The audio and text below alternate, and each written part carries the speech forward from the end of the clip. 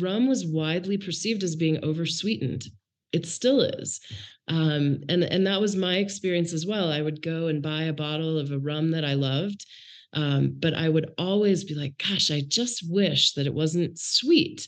And rum is not sweet. There's nothing about rum off the still that is sweet. That is always added sweet. And so I was really focused on, like, does it have to be this way? Like, why? What's the deal here? Welcome to the Cooler Lifestyle Podcast. I'm your host, Matt Kuehlhorn, and I'm excited to have you join me as I interview community members and business leaders from the communities in which I live, work, and serve through my business Cooler Garage Doors.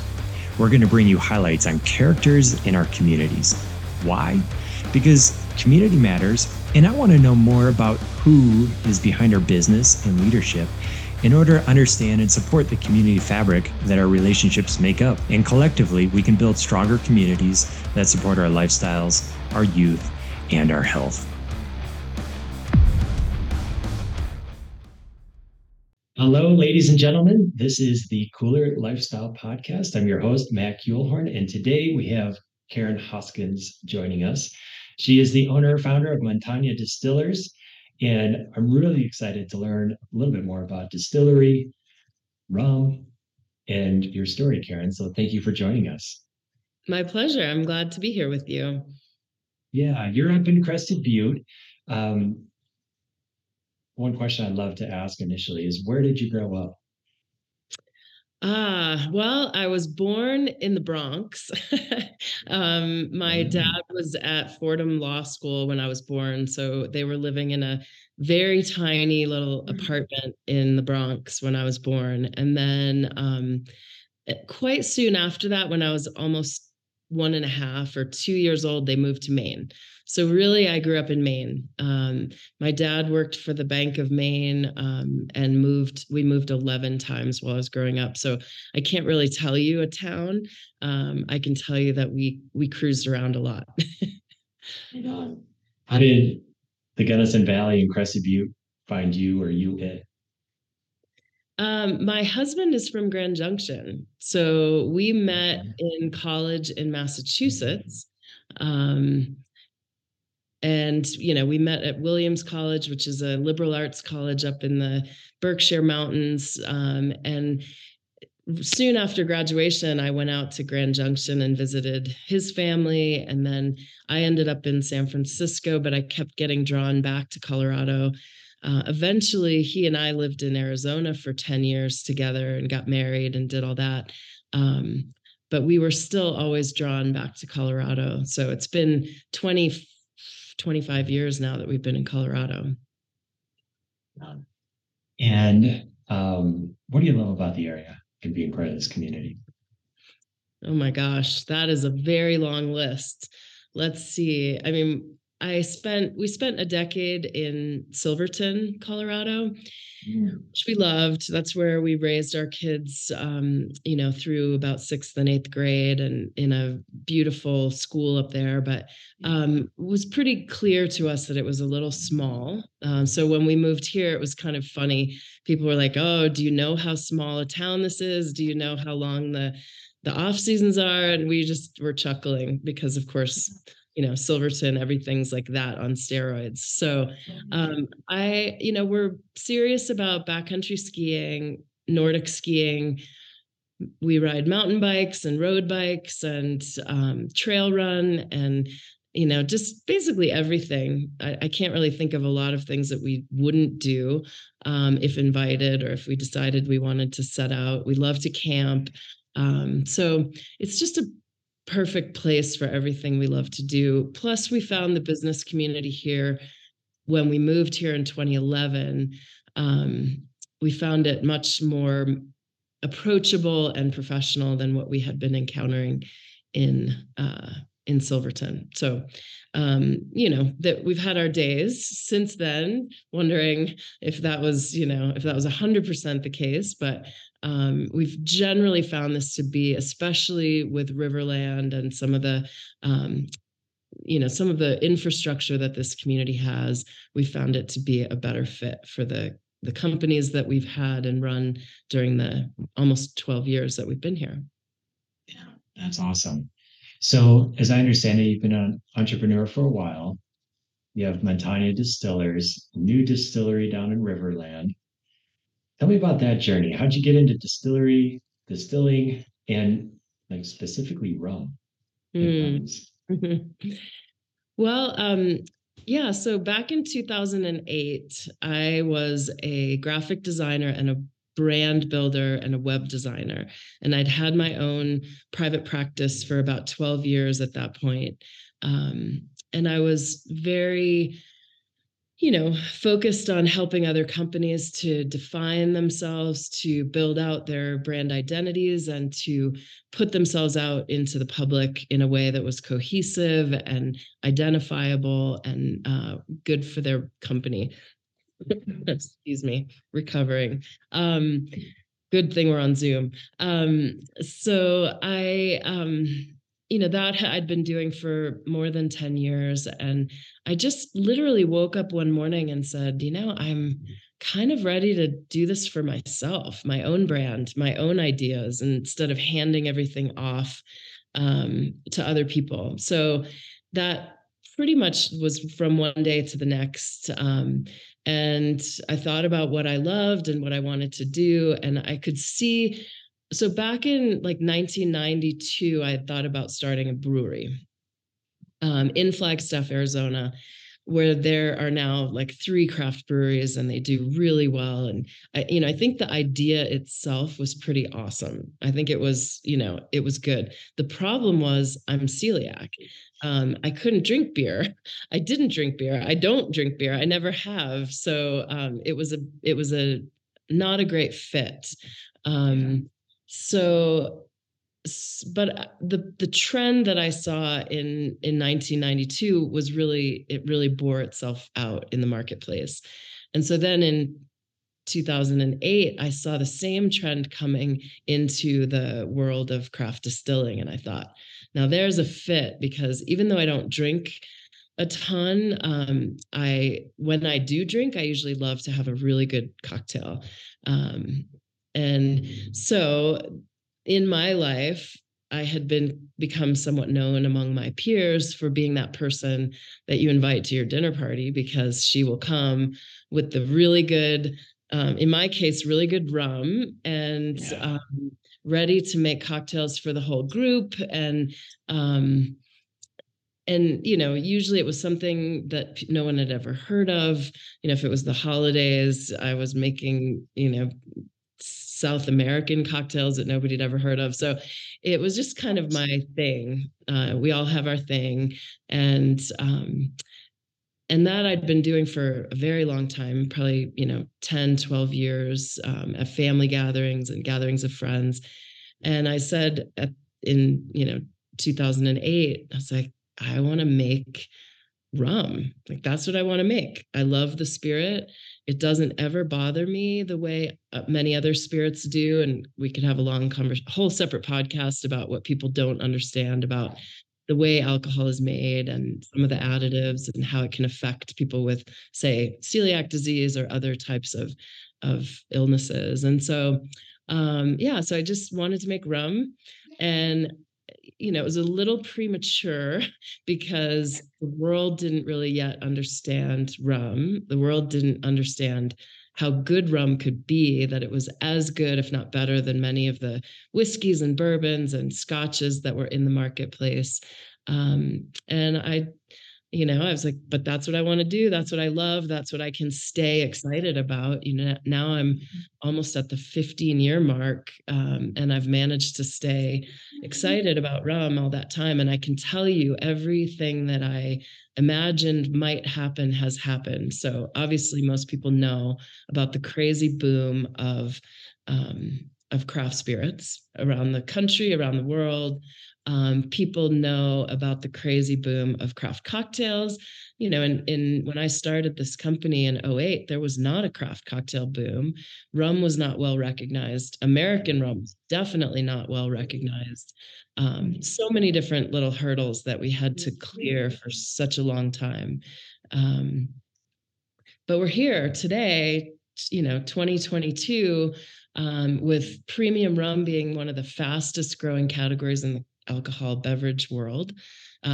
Premium rum in general just overtook whiskey in the UK and the EU for the first time in history in 2021. So that was a big deal. And then for me personally, I've managed to really be part of the movement of helping people to understand the industry, the business, craft rum, American rum. I've helped to establish American rum with some credibility in the world, and then also, employ people in a seasonal ski town on a more of a year-round basis, with higher than average wages and an exportable good, which those are very unusual and rare things in a town like Crested Butte. Yes, this is amazing. I love the story. So, have you always been that visionary? Have you always seen or sensed trends? I mean, you mentioned the brewery, the microbrewery, kind of catching the wave of micro distillery, specialty cocktails. Has that been a part of your life for a long Um, term? it's a good question. I worked for a Fortune 500 company for a period of my career, and I was really in their trend division. So they would send us trend shopping. It was fascinating, cool thing to be able to do. Send you with the company credit card out to LA or something, and you just spend 4 or 5 days cruising around to find out what was happening, what people were doing, what was cutting edge. But it's a good question. It's like, was I trend visionary or was I just trend recognizing? I think ultimately I'm better at recognizing trends that are already underway than I am imagining what the next trend might be. So yeah, I've really enjoyed often sort of saying, yeah, that's gonna fly, that's gonna go. Watch what happens over the next 5 years. That's gonna take off. Um, but I also am, I would say that I'm not someone who can necessarily come up with what the new thing is going to be. I'm a Yeah, yeah, follower. Yeah. yeah. An observer, catching the wave. Copy that. And you mentioned, and I understand, like this is opening up a rabbit hole that can go insanely deep. I can only imagine because you get into a level of refinement and art, real art, when you're talking about, creating, distilling. Um, and I'm curious. So, it sounds like rum was just a personal interest, and then you went down into the almost, I mean, it's got to be some science and some art at the same time combined for real distilling. um and without giving away any real secrets, but what's some of the differences in Montanya's rum versus other distillers? It's a good question. I mean, so I was trained in, I always call it, the trial by fire. I started a rum distillery before I really honestly knew how to distill rum. I had some amazing mentors and some people who taught me a lot. And we, as a group of three, we began as just three of us. Did a lot of work to really cultivate a lot of intelligence about what it takes to make spirits. There's a lot of resources out there in the world. So I wasn't flying totally blind, but I was definitely, as they say, sort of building my wings after I took off from the perch. But also I would say, yeah, so art and science both really deeply ingrained in the business. um, for me, I would say that probably one of the biggest things has been that I want when I started, rum was widely perceived as being oversweetened. It still is. And that was my experience as well. I would go and buy a bottle of a rum that I loved, but I would always be like, gosh, I just wish that it wasn't sweet. And rum is not sweet. There's nothing about rum off the still that is sweet. That is always added sweet. And so I was really focused on, like, does it have to be this way? Like, why? What's the deal here? Why are people adding so much sugar to rum after it's been distilled. And really it came down to the fact that people were making some pretty crummy rum, and the rum itself was not of a quality that you would sit down and take a sip of. You'd have to adulterate it in order to make it palatable to the average consumer. Interesting. So, again, almost 15 years ago, we weren't having conversations like we are now about how much sugar there is in rum and how many and what companies are not doing it that way. We were one of the first to really promote and talk about not adding sugar to our rum, and no additives in general. And so that has now become the absolute narrative of premium rum. It's like, what are people doing to adulterate it? And that includes adding color, it includes adding sweetness, things that make it approximate an aged spirit when it's not aged. You can do that with glycerin and propylene glycol and all of these chemical additives. But also it came down to origin ingredients. We buy all of our sugarcane from family farmers in Louisiana that we, actually know from here in the Gunnison Valley. It's the coolest thing. They came into our distillery when we were sourcing our sugarcane from Hawaii and said, heck, we're from here in the Gunnison Valley. Like, why are you buying sugarcane from Hawaii? Buy it from us. And that was a long time ago, maybe 12, gosh, I don't know, 10, 12 years ago. And now we've been sourcing from this company for a really long time. So original ingredients really matter to what makes Montanya different. Beautiful American grown sugarcane that is non-GMO, milled on site and at our facility that we work with in Louisiana. And it comes to us in really raw and unrefined form. So it doesn't have to be stabilized for the, to be in a Caribbean environment for a long time or any of that. I could go on. That's getting pretty geeky for a 30-minute interview. But also the stills we use. So I just, as you mentioned, opened a new expanded distillery here in the Gunnison Valley. It's 10 times more capable of producing rum than our last distilling operation was. It took me 2 years of being a general contractor to bring this distillery expansion online. Through COVID and supply chain challenges, you can just imagine it was not easy. It's still not easy. We've had to actually make some pretty tough moves. We moved our rack house, which is where we store all of our barrels of aging rum, out of county because of some issues that we encountered with the fire protection district. Not issues that I think were, reasonable, but unfortunately unsurmountable. So we now have storage in Delta County.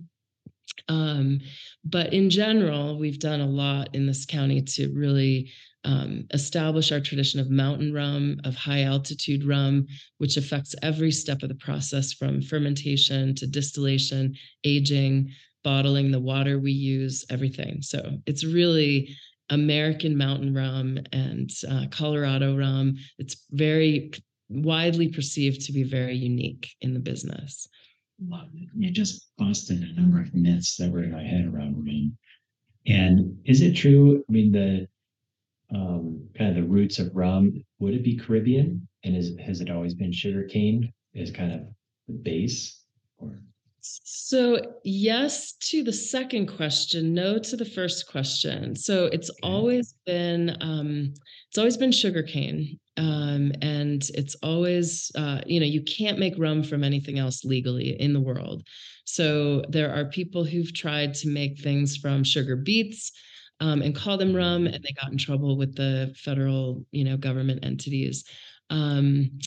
The first question is somewhat widely contested, and I have a very strong set of feelings about it, and I have for a long time, and I speak about it publicly. Nobody really, quite honestly, knows where rum began. People believe it began in Barbados, and I understand that that was the beginning of the Caribbean tradition, and it was the beginning of the, kind of what I would describe as the the Eastern tradition, or not East, like Far East, but like just the East Coast of the United States and North America and South America and Central America. Um, I believe it began in India, and I can pretty well document that it began in India. Sugarcane was being grown, distilling was happening. This was before copper, before, back when it was in ceramic. It was being distilled from sugarcane. It was rum. Whether they called it rum or not is a different question. But I do believe that that's the origin of the spirit. But the Caribbean is really where people associate. And unfortunately, the reason that that became true was because of the slave trade. Sugarcane is incredibly difficult to harvest by humans.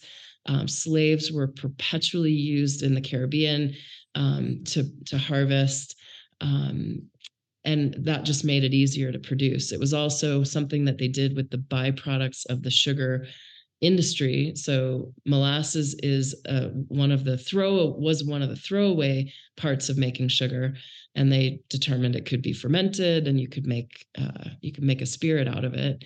There was also rum distilling in Boston. So there was a tradition in the United States, and the tradition that I feel more connected to is that long before whiskey, people were bringing rum up into the mountains of Colorado from both the east and the west coast, and they were using it as a currency. So it would buy you, I mean, on the not so pleasant side, a night with a prostitute, and it was, would buy you various different things in the economy of a mining town in Colorado, long before whiskey. So I actually believe rum is, endemic in a good way to Colorado before whiskey, bourbon, anything that we now associate as being here. Yeah, cool. You're going to have to let me know if this question opens up a conversation that is not going to be contained within our last few minutes here. But is there an insight? So you've mentioned spirit a number of times, and I know that every spirit is slightly different. But when you are referencing spirit, what are you really referencing? I mean, rationally, logically, what I'm really referencing is any sort of, distilled liquid that's distilled typically to, and I would say, 20 to 30% alcohol or higher. All your wines, all your beers, your ports, things like that are typically below 20% alcohol. So when I say a spirit, I really mean not the beers, not the wines, not the fortified wines, things like that, but really the higher proof alcohols like whiskey, bourbon, rum, gin, vodka. Yeah. And in some cases, like my favorites are the Italian Amaros and eau de vies in France, and a lot of these beautiful liqueurs that are from around the world, digestifs and aperitivos and things like that. That's my jam, and I love to make cocktails and introduce people to the beauties of some of those European traditions.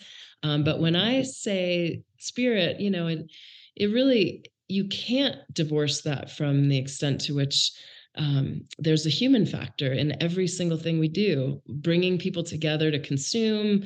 I always hope in moderation, and I do recognize the challenges of alcohol. I've, reckoned with that in my career for more than 15 years. I was a bartender for a long time. I'm very aware that alcohol is not for everyone, but there's really nothing that is for everyone. Living in a snowy mountain climate's not for everyone. Eating bread is not for everyone. Some people are allergic to blueberries, so it's really figuring out like what can you consume safely for yourself, but then coming together with other human beings in celebration, in the spirit of human interaction and the beauty of what we share as people. I think that's why the word became associated with alcohol, was because it kind of produced this community collective response in people that was shared and that took them out of their daily grind and put them into the moment, like really into the moment of where they were and who they were with and what they were doing. And that's what our tasting room here in Crested Butte celebrates, is like bringing people together around delicious things, so that they can be festive. Love it. Love it. It's awesome. What are you excited about over the next few years? Oh, it's such a good question. I see a lot of the things that I have been predicting would happen happening, and I'm really excited to see rum take its place on the international stage, the way whiskey and scotch have over the years, where they're celebrated as some of the very best things that you can consume in the alcohol beverage world. Rum has always been that good. It's just been really hard to find the good ones. The good ones are now becoming much more available and on the shelf of your local liquor store. So I'm excited about that. I'm excited to see where Montanya goes next. As companies in this space grow, we attract venture capital, which is something I've done in 2019. You attract the attention of larger makers. They want to kind of be part of your success, or they want to be part of what you've been up to. And I'll be interested to see how that affects our business going forward, because it's also hard to stay small and survive in this business. It's really cost intensive. Getting your product out is expensive. Getting people excited and having brand recognition is really expensive. Growing is expensive, and I'm on the painful side of a big growth process. So the painful side is when you've spent all the money, you're now trying to rack and bank all the rum that you're making with the new higher level of production that you haven't yet sold and can't sell for at least a year to 4 years, depending on how long you age. So there's a lot coming down the pike for us in terms of hurt and excitement, and being in a rural area, being in climate change situation, which has affected water out in Riverland, which is our main location of our production. There's a lot to reckon with over the next few years, and we'll just hope that we can be vibrant. And we're a leader in sustainability in the alcohol beverage world, and we hope we can continue to be a leader in that world with this new distillery that has some amazing new ways, in which we're using closed loop water systems and biodigestion on site, and a lot of things to really address the fact that the climate is changing around us, and we as a company have to be better. We're a certified B Corp, which means people can bank on the claims we make about environmental and social responsibility, etc. That's a whole other conversation. Totally is. Second to last question for you, and we'll wrap this conversation up, which I've enjoyed a ton. It's been very informative. Um, from your place in Crested Butte, and definitely a small community, it includes the county. From your perspective, how might businesses and community leaders work together even more for the greater good? How are we working together? Was that the question? How might we work together How even might we? more? Okay, yeah. Yeah, and Because and those are to two very different approaches. I mean, there's it the how. is, and yeah, to lean in like on that question in some context, like I perceive a lot of our community uh, fairly progressive. Like we work pretty well together, and there's always another level. I know housing is a big kind of on the radar type of problem that is going to take a lot of collaboration. Um, but yeah, just how might we work together even more for the greater good? I think that's such an important question. One of my roles historically was on the board of directors of, regional economic development, because I believe so much in rural economic development in Colorado. I mean, I've been involved with this for almost 25 years in wearing different hats, many of them volunteer hats. Um, I really, this is an area that really concerns me more than ever. There was a time when I really felt a lot of traction around um, making progress on issues of affordable housing, on, pay and pay equity and gender equity and, diversity and inclusion, and so many different things that I felt were essential to being good businesses. Um, what I'm seeing right now is that a lot of what I thought was happening is getting unraveled. And it's getting unraveled by a couple factors. One is, say, for example, here in the upper valley of the Gunnison Valley, the extreme cost of construction, the extreme cost of building materials, land, everything. So even if you've set aside land to do an affordable project, which our visionary community and county have, so we have good land. I am sitting in a sustainable house, 1,300 square feet that I built on workforce as part of a workforce community for people who live and work in this community year round. Um, it's amazing what has historically been done, but how do you do that when you can't afford to build it? We have a project that's under construction that has not been finished because it went over budget and they had to bring it to a halt, and the contractor left the project. So how do we do that when all these forces are so incredibly against us? So affordable housing being a big one. How do we pay people and give them the benefits that they deserve in a community like this when the cost of healthcare is literally skyrocketing? Of course, I just got my new, health insurance benefits costs for 2023, and I'm experiencing huge increases. As a small business, I want to provide health insurance to my employees, but it's really hard to do. Um, in terms of wages, I really want to pay people on a year-round basis what they ought to be making in any community around the country, so that they can put their kids through college like I had to do, so that they can, take a vacation, have paid time off, all of those things. But wow, it's so hard to piece that together when you're in these incredibly fluctuating economic circumstances. And then the other thing that I really struggle with is that we're so much better at recruiting new companies and talking to new companies and giving them incentives. And we're not always, and I'm not talking about just the Gunnison Valley, I'm talking about the world, but the US, we're often like, oh, but you guys who've been here for 10 years, you guys sink or swim, and we're going to go recruit and give all kinds of tax incentives and benefits and assistance and technical resources to these, up and coming startups. And I'm like, we have to do both.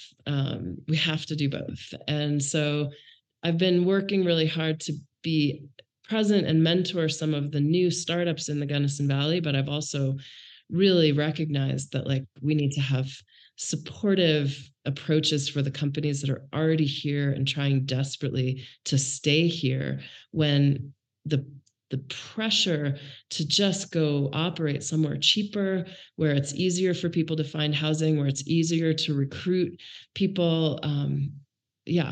Those are big issues that we could spend 5 days talking about, and maybe only come up with one or two solutions. Yeah, those are big for sure. And when you're talking about the incentivizing for new companies versus investing in established already here companies, it just reminds me of how often business owners will spend money in new marketing strategies or whatever to recruit new customers when they can do much better at retaining their current customer base and serving them. And that's just another reminder there. Yeah, Well, tons of and I big know real issues. we probably don't have time to talk about it, but maybe, someday in the future. I know your company's in an expansion mode too. So you and I are here in the Gunnison Valley expanding. Excuse me. And you know, then we deal with all kinds of the challenges of expansion, which are that we can't keep our arms around the whole company anymore. We need good help. We need high level help. Do we outsource that? like accounting, bookkeeping, audits, things like that. Do we outsource that outside the county? Do we try to keep it here? Um, can we find the expertise in the Gunnison Valley that we need to keep that work here? They're just, expansion has its own really challenging elements, and yet it is the best thing for our local economy that you and I are selling things and doing things outside the county, but bringing the revenue from that back here, primary income, that starts a beautiful cycle of people being able to earn wages, spend them in our local restaurants, have vibrant families here, own houses, be here year round. It's a virtuous circle. Yes, thanks to all that. I know we could talk for hours and hours, Karen, but we're going to wrap this one up. How do people reach out? How do they stay in touch with Montanya and what's going on and connect with you?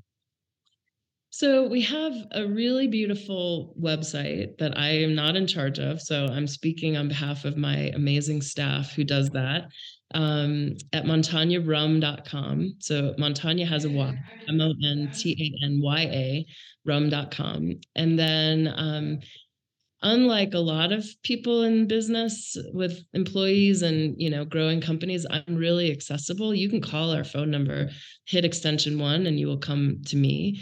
um, Email is always a great way. Karen at Montanya Rum, or it's better to do Karen at montanyadistillers.com. And then our tasting room in Crested Butte is like a really lovely portal into our company. So we have this well-trained staff who can taste people in the rum and tell them our story and help them to understand how and why we do what we do here in Crested Butte. So that's really fun. And then I'm out on the road all the time. So I get around. We have distribution in 44 states in the US and 7 countries overseas. So if depending on where people are, they could usually just track my schedule at karenhoskin.com, and find out, where to come see a speech or a presentation or attend a tasting that we're doing or some sort of party or event. So. We'll be sure to drop all those things into our show notes and share those widely and proudly. And Karen, thank you so much for the conversation today. It was very educational and inspiring, and I'm excited to see where you go and where Montanya goes. And I'm just glad that you're here in this valley. Thank you. You too. Thanks for my beautiful garage door on my house. I love it. You bet. You're absolutely welcome. Karen, we'll talk to you soon. All right. Take care.